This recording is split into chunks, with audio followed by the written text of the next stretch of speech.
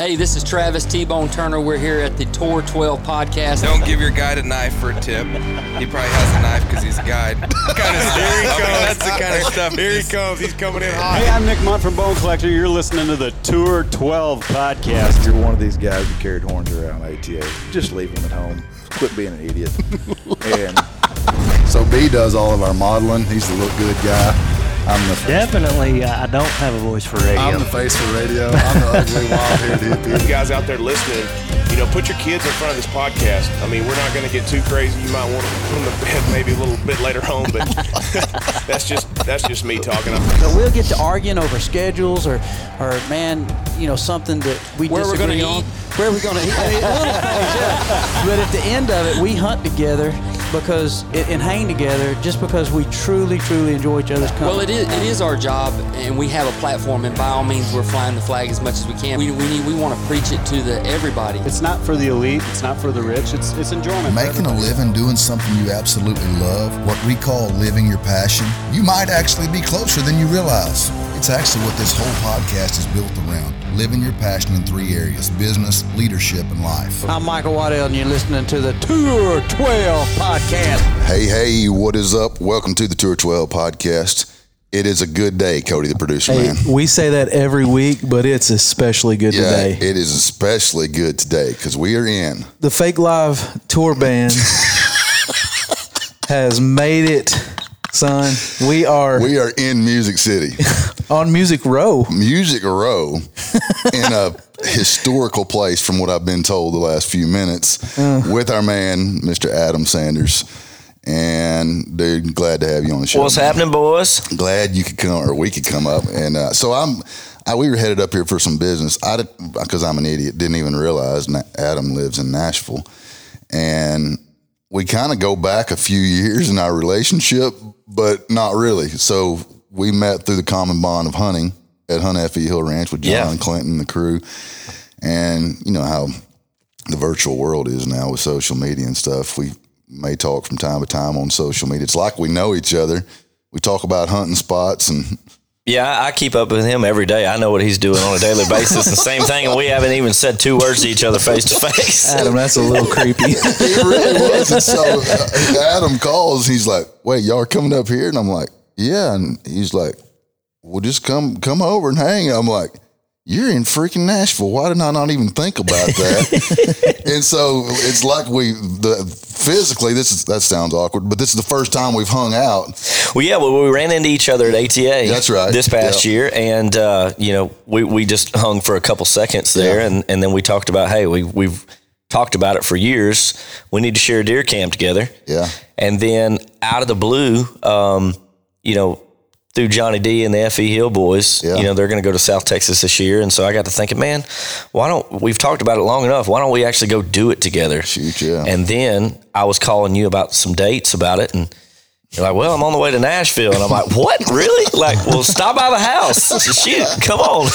Yeah. So we're pumped to be here, man. And, we're going to obviously get into a lot of music talk and your career, and because I've learned a lot even since I've been here about you and blown away with some of the things that have happened in your life. And so we'll get into some of that. But definitely the common bond of hunting has brought us together, in which it does a lot of times for a lot of people. One of the things I love about it is that common bond of hunting. So many relationships for me, and I know you as well. Absolutely. Have been birthed out of that. And so let's just dive into it, man. You've basically grown up and been a hunter your entire life. You live it. I know you do. It's who you are. You hunt nonstop. Was that something you got from your dad, your family? Yeah, man. So I grew up in a little small town in North Florida, a little town called Lake City. And, most people think of Florida as the beaches and that sort of thing. But where I'm from in Florida is literally like the reddest of all red places. I mean, you've got, hunting is such a big thing there. And I grew up where we're holding deer like, pencils on their horns, sort of thing. So for me, man, my whole family on both sides, on my mom and my dad's side of the family, we're hunters. and in music also. And literally, it was woven into my fabric as a kid. So some of my earliest memories were going dog hunting with my uncle. My uncle was a big dog hunter. He used to, run deer with dogs. And so that's where I kind of cut my teeth in the woods in South Georgia and North Florida. And as I've gotten older, it just became more of, it wasn't a hobby, it was more of a lifestyle and more of what it sort of complemented my music, because it sort of became, now it's the perfect yin and yang for me. And so it's crazy to think that two things, music and hunting, that started for me as something that I enjoyed doing, is now my profession, and it is what they basically complement each other, and now they're both feeding off of each other as I've gotten older, so it's been crazy. That's cool, man. So you moved here in 2009, I believe, is that right? Yep. Been here, 11 years or so? Yeah, it's crazy, man. When I passed the 10-year mark, it was like, gosh, does it feel like it's been 10 years? And now I catch myself having to say 11 instead of, because I keep saying, well, I've been here 10 years. And it's like, no, you've been here 11, so it's, time is clicking for sure. When did you know you wanted to move to Nashville? Man, I, about 3 or 4 years old, it's funny. My mom always kind of jokes that I could sing before I could talk. Literally. I just, for whatever reason, as a kid, I idolized Alan Jackson. And as a kid, I remember watching him on TV and knowing from that moment there, this is what I wanted to do. And all of my family are musically inclined. So my dad can play, my mom can play, my grandparents, everybody's in music in some kind of way. And my uncle is the only other person in my family that's taken music as a profession. And so he moved to Nashville when he was like 13, 14 years old. He was kind of a child prodigy steel guitar player, and a steel guitar is a main country music instrument. Oh, yeah. And so he moved here, and my grandparents followed him because he was so young. They had to move with him, and so my whole goal was, when I graduated high school, I was going to move to Nashville. And so, and I look back now, and I think why I've tried to put the puzzle pieces together of why Alan Jackson was such an idol figure for me. And what I think I have learned is he looked so much like my uncle. Really? To where I thought, as maybe a 3-year-old kid, I saw some familiarity there of like, I thought he was part of my family. So there was that connection there of like, man, that's my uncle, up there. And so I was just drawn in and captivated by him. And so basically I graduated high school in 2007. I kind of procrastinated a little bit because this whole time as I'm in school, I know what I'm going to do. I'm not going to go to college. I'm literally, going to move to Nashville and pursue music. And I'd kind of built up a big fish in a small pond in North Florida. I kind of grew up playing these festivals or fairs, and I kind of had my own thing there and was sort of a celebrity in a small town. And so I kind of got a little bit of a cold feet there for a couple years. I was dating a girl and thought, it was kind of the first, love thing, puppy dog love sort of thing. And I can't leave without her, but yeah, man, I finally, I kind of came to a realization of, man, this is what I've worked for my whole life. It's time to do it. So I remember I'd came up, me and this girl had broken up, and I'd came to Nashville because my dad had moved. All my family started kind of sort of moving through the years as I'm in school. My parents got a divorce when I was like 6. And so my dad moved when I was like 10. And I went and just spent a weekend with him, and it hit me of like, man, you're ready. This is what you've been waiting on. And so I remember driving back to Florida, an 8-hour drive. I packed 2 suitcases full of stuff and grabbed 2 guitars, and I turned around and came straight back, and I've never looked back. Wow. So that's crazy, awesome, man. So you came in 2009, and you worked construction as well, didn't you? Yeah. So when I got here, it was the cool thing was for me is a lot of people move to Nashville, and you hear the stories of living out of their cars, or they've got no one. For me, at least I had home base here. My grandparents were here, my dad was here, so I moved in with my dad. And my family's background is in construction, and so that's pretty much what I fell into doing. I would work in construction with my dad for a couple weeks, and I'd save up some money, and then I would call my uncle, who was in the music industry, who was, playing on, every album from George Jones to Sam Hunt. And I would basically go shadow him in studios like we're sitting in right now. And his schedule would be a 10 a.m., a 2 p.m., and a 6 p.m. session period where there's 3-hour sessions where they're recording, all the music that you hear on albums or demos or whatever it is. And so I would just go sit in and shadow him and sit in and just kind of learn the lingo of Nashville and met a lot of people through that. And then I'd go out at night and network and luckily found my group. But it was for 2 years, it was a balance of let me work for 2 or 3 weeks, save up some money, and then I'd take off a week or two. And I'd go and hit the music industry hard. When I'd run out of money, I'd go back to hanging sheetrock. It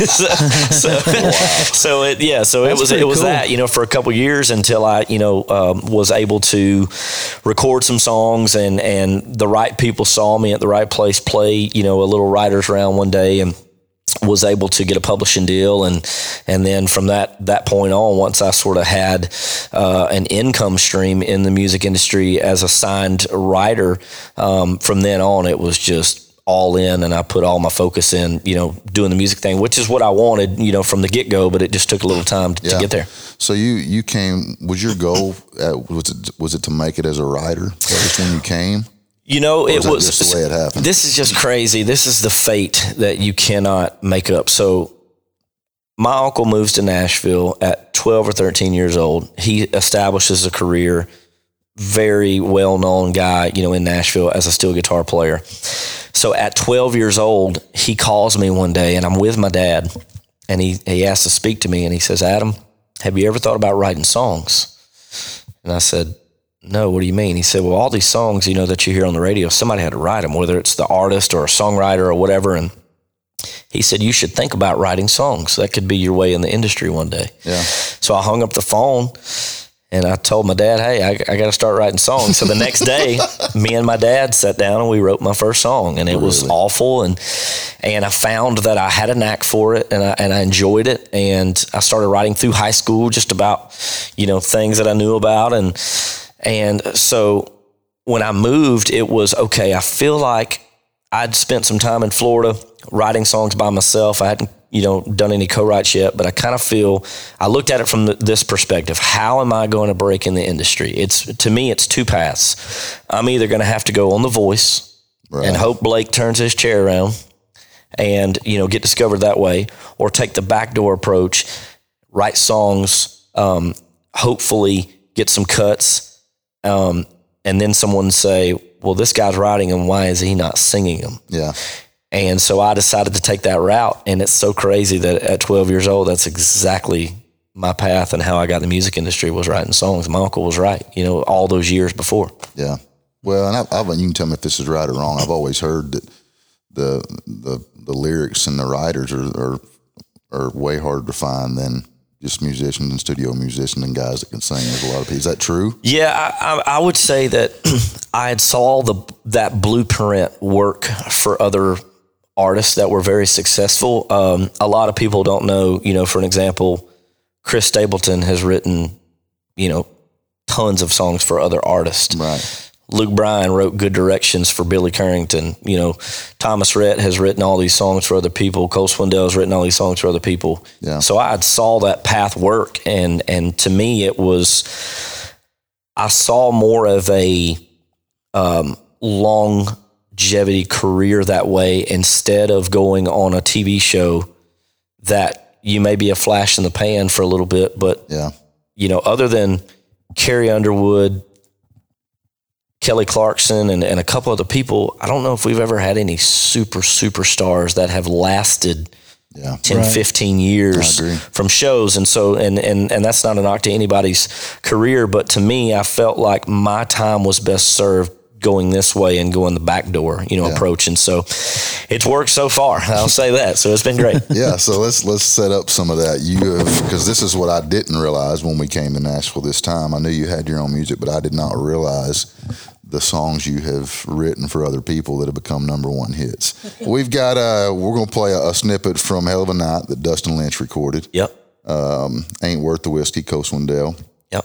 And then out like that, Luke Bryan. Yes, sir. And so I had no idea, man. I'm like, dadgum, this little son of a gun. Last night, he wrote songs for those guys. You sneaky little sucker. I didn't even know, man. So, yeah, I played just a few tracks of that, Cody. All right.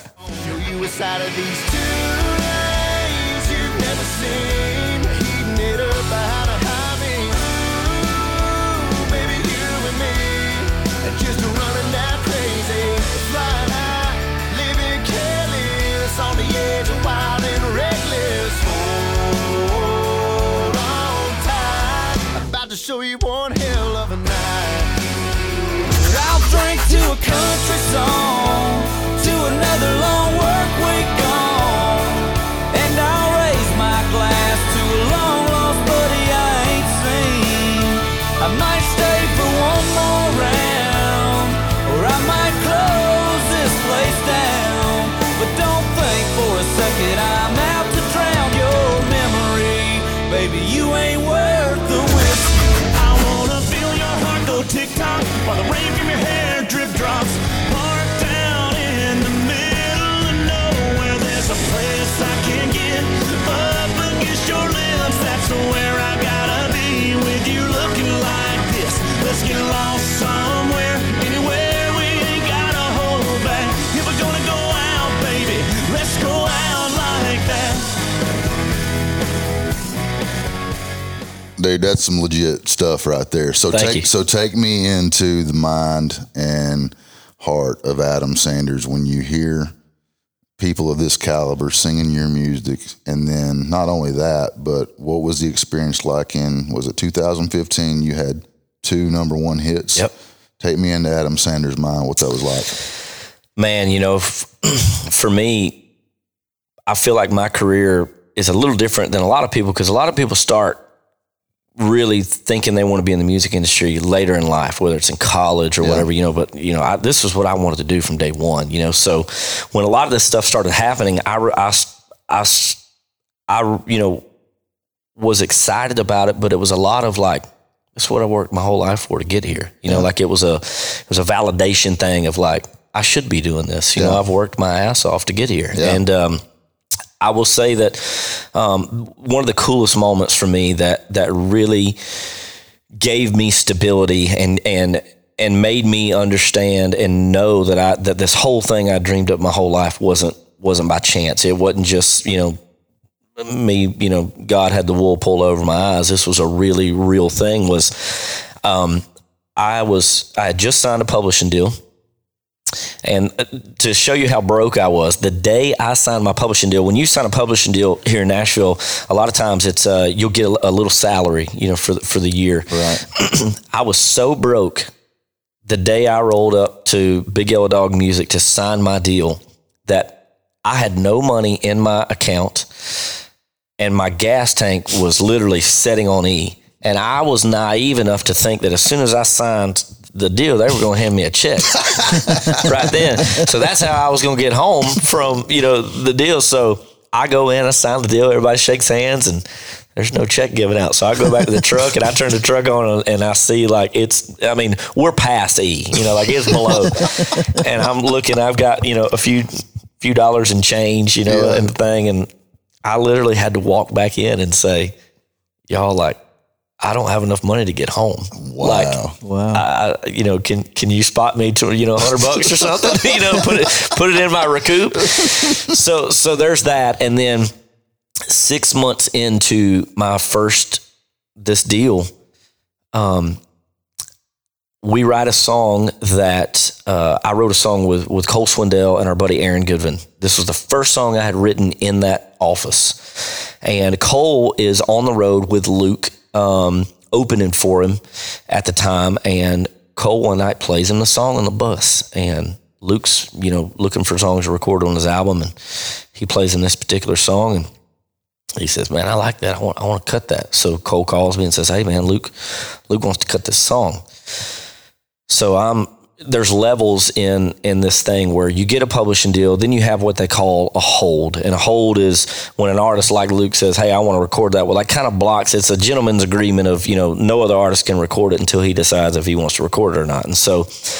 at first it was, oh man, we're going to single this thing and it's going to be a big hit on the radio. And then it got to be, well, it might make the record, and then it's, well, we don't think it's going to make the record. Maybe it's going to be on the deluxe album. And so they're in the last couple days of him recording this album. It was one day they were going to cut it, and one day they weren't. So my emotions is just up and down, because we're still in a period at this time where even getting a song on the record, the amount of records that they're selling is life-changing, as far as what it could do for your career, and literally coming out of the gate as the biggest act in our format at the time. And so we're riding one day at Sony ATV Tree, and it's me and Cole and Michael Carter, which is Luke's guitar player on his road band and Cole's producer. And I see Luke Bryan come up on Cole's phone, and we're riding, and I'm thinking, God, answer the phone, answer the phone, answer the phone. So Cole picks up the phone, and he's like, hey, man, what's up? He said, what you boys down there doing? Luke. Yeah. He said, oh, just sitting here writing a song. He said, why don't you get old Sanders and Carter and y'all come on down to Ocean Way and, hang out. So, of course, I'm like, forget this song. Let's go. That sort of thing. I have to find out if he's cutting the song. Right. So we walk in the door, and as soon as I walk in, they're hitting the intro lick of that song. Da-da-da-da-da, and Luke walks up to me and he gives me a big hug and he says, man, congratulations on your first cut. Really? And that was a moment that was like, man, if I can get Luke Bryan to record a song of mine, sky's the limit, and the fact that he knew how much that was going to mean to me. Bring you down there. Yes. Yeah. It was such a planned out thing. And so from then it was like, all right, I'm in it, I belong here. And so from there, man, it just kind of like, it was like being at the free throw line and just shooting with your eyes closed. It was almost like I couldn't miss. I started getting cuts from, Dierks Bentley and Tyler Farr, Chase Rice, Scotty McCreery, Cole Swindell, Dustin Lynch, and, we're just popping them off. And then I'm getting all these cuts. And then one day I get a call, hey, Cole Swindell is going to single the song y'all wrote, Ain't Worth the Whiskey. Then I get a call, Dustin Lynch is going to put out the song Hell of a Night. And then they end up going to radio the same exact day, which is nuts. So my first two singles go to radio November the 3rd, and one took 24 weeks to go to number one, and one took 56 weeks. And it was crazy, man. It was just kind of like living my dream. And I remember standing, it was crazy how the timing of when you have a number one, you have a number one party, and they give you a plaque and all this kind of stuff. And the way the timing worked out, I had my second number one party as my first number one party. Hell of a Night was my second number one technically, but that was the first party I got to go to because Cole was so busy where he stacked 2 or 3 number one parties in a row. And I remember my publisher came up to me, and she said, Adam, you don't really seem like you're, relishing in this. And I'm like, I'm on to number 3, baby. We done had 2, because they're so delayed. Like your number one parties are like 6 months after, so it's kind of wore off. And I'll never forget, she looked at me and she said, you really, really, really should relish in this, because you don't know when, how many opportunities you're going to get. And me being at this point, 24, 25 years old, I'm like, this is easy. Like, shoot, like I'm on to the next one. We on our way to 20, and so, but yeah, I think as I've gotten older, to sit back and really understand where I'm at and living in the dream in the moment is such a big thing now. When at first it wasn't. It was more of maybe a little bit of chip on the shoulder of like, man, I belong here, like sort of thing. And now it's like the humbleness of being able to do what I love every single day is still mind blowing. Yeah, you've matured a lot through the years. Yeah, absolutely. I think we all have in whatever careers we're in. We kind of got that more of a cocky approach on the front end, especially when you have some success. But in life later, you mature and it becomes more of a confidence. And I can tell just as we talk and hang out, your humble respect for what you do and the music, you just comes across in your lifestyle and the way you communicate your love for what you do. And so I think it's awesome, man. So let's get to some of your music that you've cut. I think we've got a couple tracks. We've got one from, was that the original one? The first one, I think. Yeah. That's the very first song we ever put out, song called Nothing to Do But Drink. And so basically how my career started to work was just like I'd kind of thought, hey, going to get all these cuts by these artists. And then everybody says, well, shoot, why don't you start putting some stuff out? Which is exactly what I wanted. And this is where resistance of the music industry hit me like a ton of bricks. I didn't realize what it took to be an artist when you start putting out songs on yourself. So basically, I had spent so much time crafting a song and learning how to write hit songs and knowing what hit songs are and knowing how to write them for this guy or that guy. Right. But then when it came time for me to put out music, I had good songs that I could put out, but I didn't have an image. I didn't have a brand. I didn't have anything other than just a good song, you know? And so I think for me, when I first started putting out music, we had great success very early as an independent artist because the songs were good. But when you heard the song and then you go Googled me to see the guy singing it, there was no correlation. It was like, who is this dude? There's nothing there that, even works. And so we go to some labels because we're having success, and I get passed on by every label in town, basically. I came very close to signing a record deal with Sony Records, and they ended up signing a guy by the name of Kane Brown over me, whose Kane's career is massive now, and it was crazy. It was kind of going to be me or him. And from then, I stepped back, and I looked. At that point, I started to reevaluate, like, all right, I got good songs, but I don't have anything here. Wait. And looking back now, I think, well, yeah, I didn't deserve a deal yet. And I think that's why you sort of see so many 1 or 2 hit wonders in our industry, because guys will come out of the gate and they'll get signed and they'll have 1 or 2 good songs, and then they don't have anything to follow it. They just don't have a thing, And so I sort of went back and dug it all back down and basically started back over on the artist thing and slowly built that back up. And now I'm in a spot where I have now, created an image and a brand for myself through a lot of hard work, and have over 100 million streams as an artist, and still very fortunate to still being able to be blessed to have, cuts by other artists. And so now I'm kind of straddling that fence of what works for me is great, and then, what works for somebody else is awesome also. But yeah, Nothing to Do But Drink is where it all sort of started for me. And what year was that you cut this track? 2015 is when we put it out. Sirius XM The Highway, if anybody listens to, XM, played this song a lot, man. It went to number 4 on their chart. Number 4 or 5, and so this was kind of the launching pad for me as an artist. Awesome. Let's hear a little piece of it, Cody.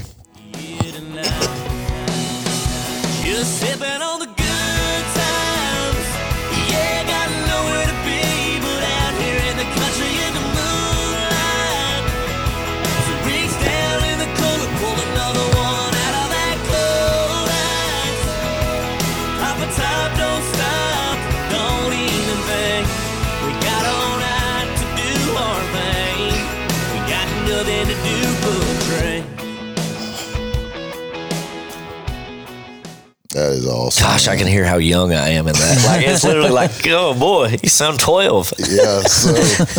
So living in Nashville, I walked in and you told me a little bit of history about this place. I'm jumping ship a different direction for just a second, but give me a little bit of history behind this room that we're in. Yeah. So we're setting in my new publishing home. I signed with them back in March, and this building is Round Hill Music here in Nashville.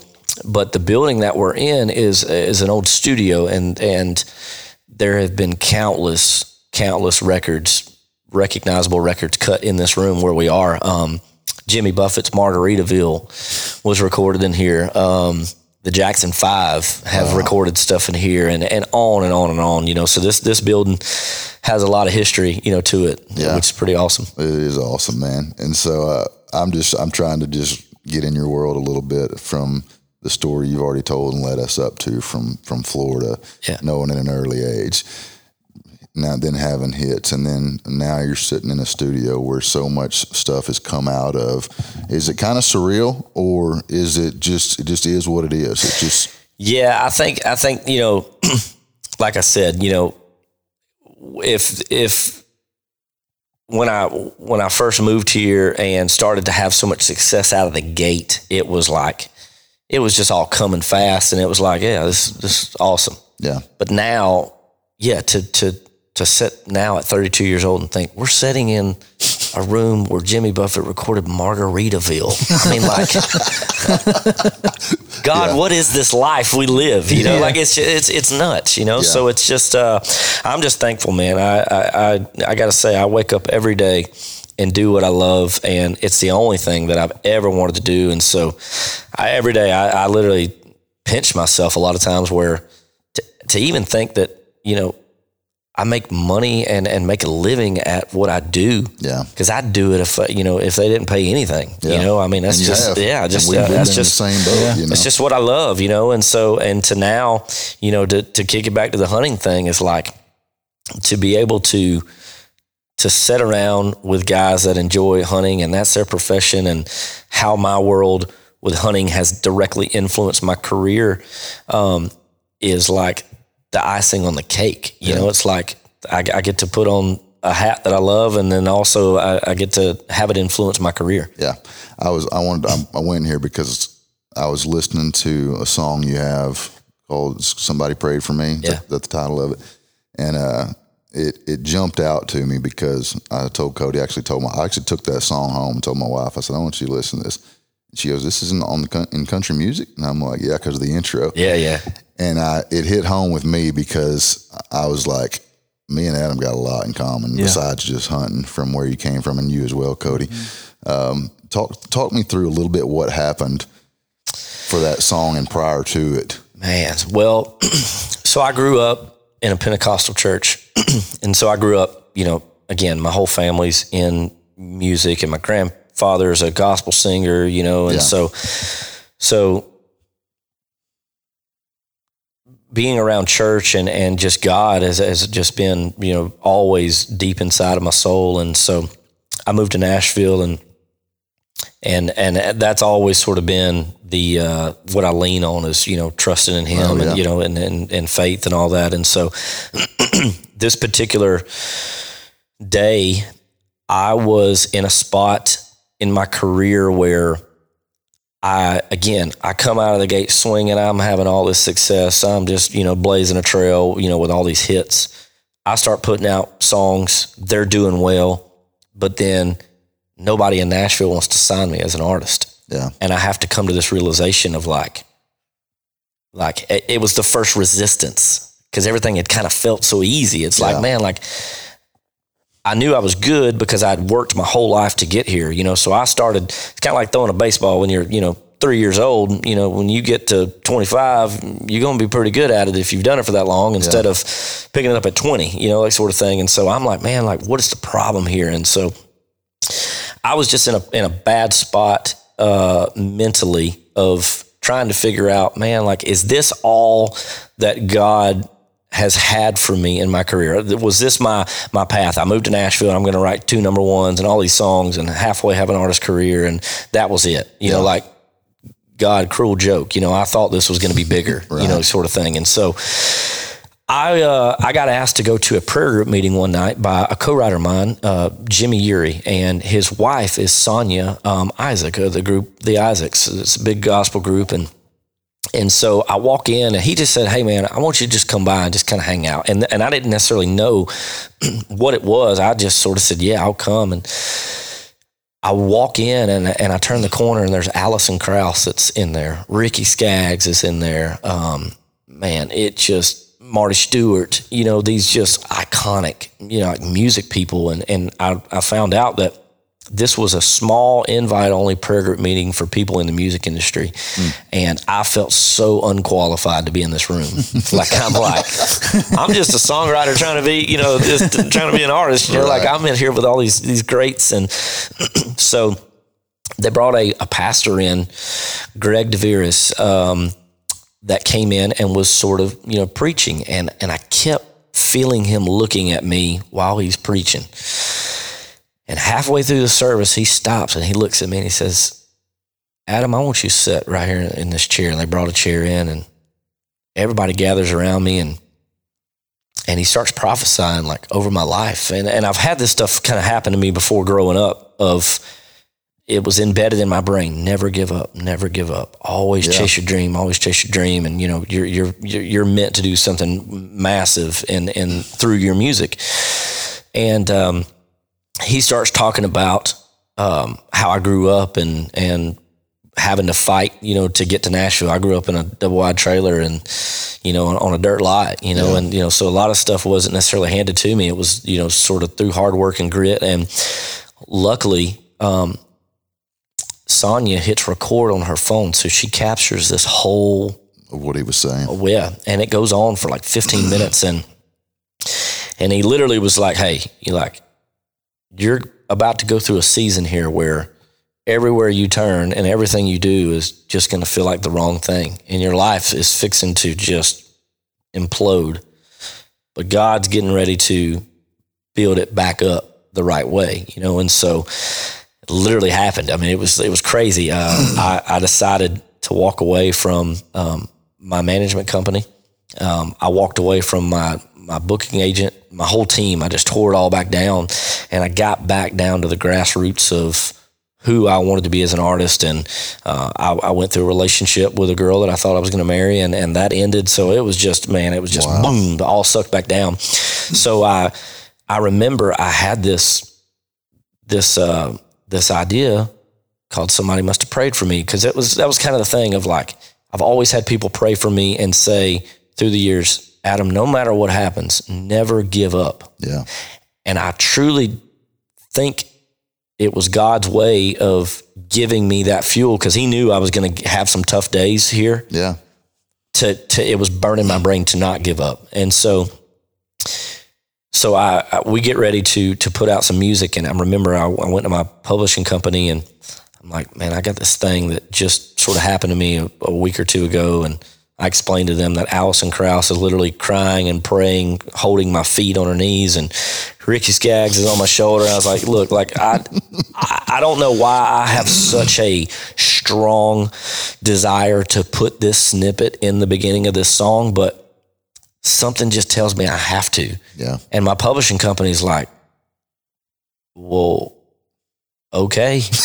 Because it was this guy's preaching, you know, and it's just so, it's not supposed to be in the beginning of a song, but something told me to do it, and it is unbelievable the amount of comments and messages that I've gotten from people that said, when I heard that and that song, you know, they've told me about them being in car wrecks, or, you know, sent me stuff, and it's just like, man, it's the way God works, you know, like sometimes, you know, so that was something where I just truly trusted God in my gut of putting that into, you know, that, and then also as a reminder to me, I did it for me as much as I did for other people of, I need to hear those words on a daily basis on the days that it gets tough, when he's saying, hey, you're meant to be here. Don't ever forget, you know, what you've accomplished, but where you're going and those kind of things. And you're meant to be a light for people and on a big scale through your music. Because, you know, God gave me the ability to write songs. I don't know how to write them. I just, you know, literally, it just comes out. God gave me a voice, and God gave me the ability to play guitar. You know, this wasn't taught, you know. So to me, it was a moment that when I started to find out what my brand was going to be, I was on an elk hunt in Colorado, and we were just getting ready to put out a song called About To. And this song, my music started to get influenced by my team, which, you know, we're just trying to get, you know, to the top, you know, and they've got influences. And this song sounded like it belonged in an EDM club in Miami somewhere.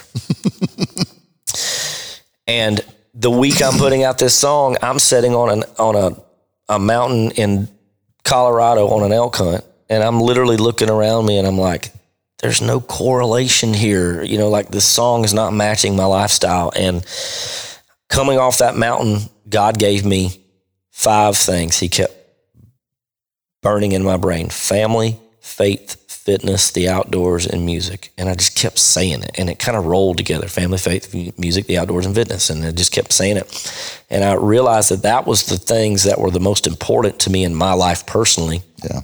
That should be the pillars of my brand and my music. So from that moment on, that's when I started to really take control of my music and start putting out music that directly influence those things, and to now have built what I feel is a brand that's recognizable, that when I put out a song or I go pitch a song to someone and they say, man, I love that, but that just sounds like an Adam Sanders song. Like we can't record that. Oh yeah. That's when it's like, okay, we got something here, you know? So it's crazy. Prayed For Me was kind of that moment right before that when I'm like, ooh, it's about to be rough for a little bit, but that was I needed that. Yeah. So it was awesome. I knew when I heard it, it had to be a huge point in your life. Yeah, for you to put absolutely. that in there. Mm-hmm. It was really, really cool. Talk about, you mentioned, I think it was last night or something, if you called it your catalog or whatever. Yeah.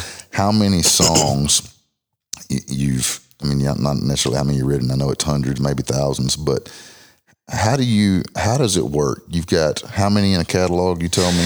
So basically, on an average, I've been a signed writer in Nashville professionally for going on 9 years now. So I average anywhere, especially the early years, because I was grinding, man. I'm just trying to write songs. I was writing 80 to 100 songs a year. So in my Big Yellow Dog catalog, there's probably close to 700, 750, songs in that catalog. Yeah.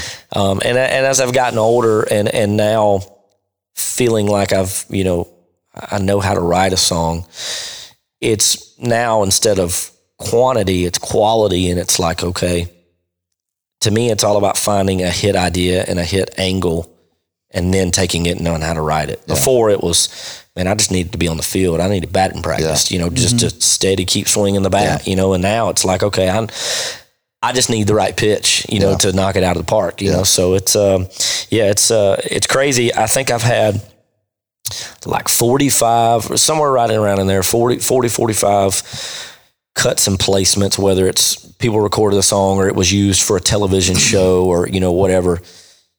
But it's crazy to think 45 out of like 700. It's nuts. It's just crazy. I was like, so how do you know? Like, if with that many, what is it that you just know? Do you have a supporting network of people you run things by, and you're like, does this fit, or you just know in your gut? Man, so much of this is just timing and fate. And there are songs. For an example, "Ain't Worth the Whiskey," which was my very first number one. Okay, when we wrote this song, I wrote this with Cole and our buddy Josh Martin. We wrote this when none of us had anything going on in music. Cole had literally just signed a publishing deal. I was still working in construction with my dad. Josh is working as a security guard officer at Belmont University, working night shifts. We write this song, and it's what helps me get a publishing deal. That one of that particular songs, they heard the song and were like, all right, this guy can write good songs. Well, it goes like 7 years before the song's ever recorded and put out on radio. And the song is on hold for Montgomery Gentry, Easton Corbin. I think Luke had it on hold at some point. But we always joked as in like, man, we knew it was a good song. And we sort of said, all right, whoever gets a record deal first out of this group is going to put it out. We're going to, see what happens. And Cole got a record deal and he puts it out. It's a number one. And so it took 7 years for that to happen. Wow. So, and then I've had songs, recorded, like my Dierks Bentley song, Sounds of Summer. We wrote this song on like a Wednesday. They put it on hold on a Thursday and they cut it the next day on a Friday. Wow. So it's just, it's such happenstance. It's timing. There are hundreds of thousands of hit songs that are in writers' catalogs like myself that'll just never see the light of day because it just didn't line up timing wise or whatever for the particular artists. So for me, it's just, man, you just write them and let fate kind of take them where they're going to end up, because that's what's going to happen anyways. Yeah. You can't plan it. Yeah, so. I know you're a very driven person. And when you came up here, did competition even cross your mind? Because obviously it's probably one of the most competitive industries in the world, I would assume.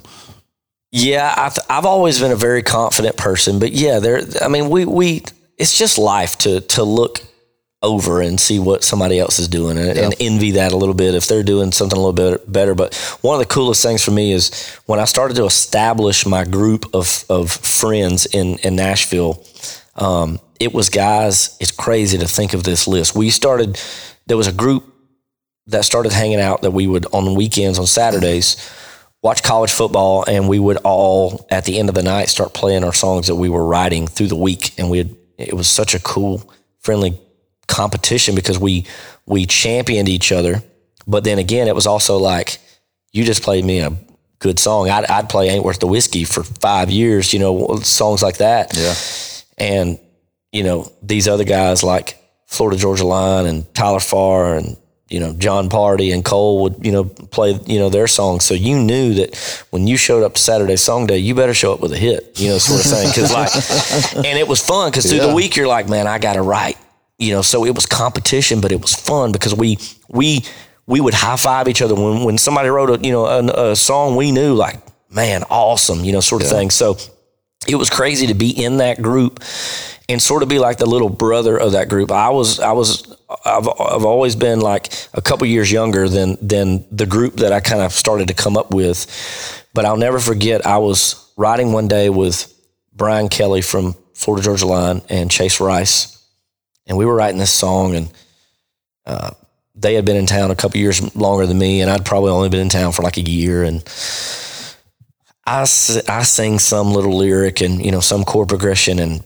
Brian like stops and looks at Chase, and he was like, who is this guy and why is he in the room with us? Like, it was almost of like, how's this kid this good? Like sort of thing. And, and to me, that was another like, so man, it's always, to me, I've never envied anyone. I've just always wanted to work hard. And I've always said like, hey, I'm not the best singer. I'm not the best looking. I ain't the best guitar player. I'm not the best songwriter, but I bet you there's nobody that'll outwork me. Yeah. And I feel like you can't teach that, like sort of thing. You can get better at certain things, but you either got grit or you don't, sort of thing. So, yeah. Well, that's a huge takeaway. I mean, for me and listeners, we talk about people living their passion and chasing their dreams, and you've hit on a lot of things today that from a principle standpoint apply to life and business, no matter what the industry you're in is, and definitely having grit and work ethic and that nonstop bulldog mentality, it's like, you just got to go. Yeah. I think, the music industry is a lot like life. Like, if you show up every day and just keep hammering at a wall, it's eventually going to break. Yeah. It has to. Like, I can, there's a lot of guys that I know that are songwriters that went 10, 15 years without a hit, and boom, then they'll get one. Or same thing with artists. I'm real good buddies with the Low Cash boys, and man, they've toured and worked their ass off and played all these shows, and they just over the last couple of years started getting number ones, and it's like, man, like they could have packed it in years ago, sort of thing. And so I think that's just whether it comes fast. For me, having hits as a songwriter came pretty quick. Yeah. In the grand scheme of things. Now, I worked really hard to do that, but that was just fate. It just lined up right.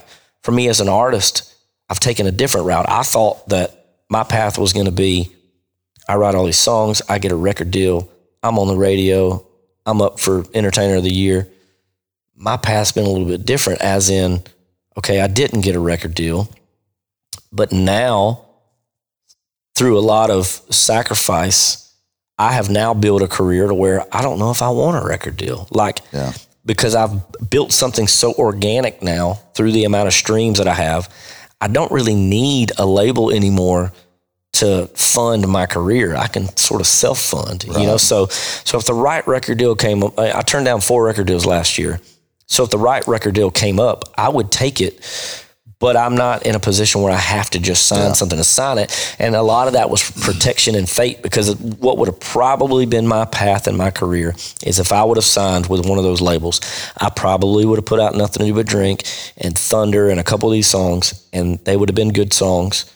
And then that'd have been the end of it. Yeah. Would have never heard from me again, probably. But now I've kind of built something to where I have a brand, and I've built something to where I'm only getting stronger and better to where I want to be in this game for 20, 30 years, and not just be a flash in the pan. And so that's not what I envisioned and what I thought. And it was more of the long game of the grind. And if you would have told me, if you'd have set me down at 5-6 years old and shown me what all I was going to have to go through to get to where I am now, the mountain would have been too steep. I probably would have been like, I ain't even attempting that. No way. But I was so naive to think, well, I'm going to do it. And then you look up and it's like, all right, well, I've already come this far. I might as well keep walking. And then it's like, all right, the top's just got to be right there. Well, there's a little plateau there. At least I can rest for a second. And then, you know, like you find yourself, and now I'm 10 years, 11 years in this thing. And I look back and it's like, dang, how far I've come from a kid in North Florida that just loved to sing, that grew up in a double wide trailer, to now having 2 number ones and now having an independent career that I have. I still got part of the mountain to go. Yeah. But I've come so far, you know, that sort of thing too. So now it's more of like, all right, like come this far, let's see how far we can go. You know, to me, it's about getting all the way to the top. Yeah, so. For sure. That's awesome. I'm blown away with, man, what I've learned this week and just hearing. I mean, there's so much that I didn't know. That's why I wanted to do this podcast, just because I think a lot of people don't realize what people's stories are. Right. Yeah. And I had no idea a lot of this, man. So your story's truly inspiring. And well, I love it, man. I think it's so cool that, like, you know, like we said, the common thread in all of this is hunting God. Oh, yeah. You know, and so, like, we wouldn't be sitting here right now if we didn't share a passion for the outdoors. Yeah. Or you wouldn't have gotten what you got out of Prayed For Me if you wouldn't have had your background, in church. And so, like, those are the two things that mean the most to me in my life. And those are the things that, because I have allowed God to use me in those ways, they're directly influencing my career to where now I can sit and have a podcast with you, and people can learn about my music because I like to hunt and because we grew up, in church, you know, so it's like, it's cool, man, that all of it just kind of just comes together and works together, which is awesome. Yeah, so it's incredible. And not only that, Cody, the common bond of music is coming together now too. That's right. Because we're going to get after this recording, we're going to get a professional songwriter's hard critique. Hey, I'm going to be tough on you now. Music from the Fake Live Tour Band. We've been hawing around about the Fake Live Tour Band for 3 weeks now. And so the music that ain't real, but it is. But it's not. But it's not. What was a hunting and fishing without permission? That's a awesome title. We played a few lyrics from that a few weeks ago. Yeah. So my buddy of mine that I grew up with in church is now a game warden. And so we thought it'd be fitting to play him a piece of that. So, we're there is a lot of people that can relate to those lyrics, I guarantee you. 100%. Me, myself included. Yeah, no kidding, man. And if not, everybody's got a buddy that can relate to something. Yeah, absolutely. So Cody, you got anything on your mind, questions or anything? I don't have any questions, but I was just going to tell you, Adam, it's been good to hang out with you and get to know you a little bit. He talks about you all the time because of the Effie Hill relationship and all that stuff, and it was cool to get to hang out with you and talk, and I like it, man. Absolutely, man. I'm excited for December. I think we're going to get to go and hang out with the Effie boys, man. You should come down, man, and hang with us. It's going to be a blast. We're going to film. We're going to put some new content out, and we're going to play here in just a second. But before we do, we got one more track, your latest single that just came out. Yep. We're going to play that and kind of play us out in a minute. But before we do, just real quick, where can people find you? Instagram, Facebook, all those man, it's things. super easy. All you got to do is search Adam Sanders, and I'm sure the joke is Adam Sandler. No, it's not. You're not that slick. People like that. I've heard that my whole life, but no, just you literally can find me on every social media outlet and Spotify, Apple Music, Pandora, anywhere you consume music, you can find it. Just type in the name. Yeah, awesome, man. Well, it's been super awesome having you on the show. We're going to play out just a little piece of Adam's new single, Make 'Em Want to Change. Yes, sir. Heck of a song. Thank you. Lyrics are incredible, as always, man. Great having you on the show. Till next time, peace out. God bless. This is Make 'Em Want to Change.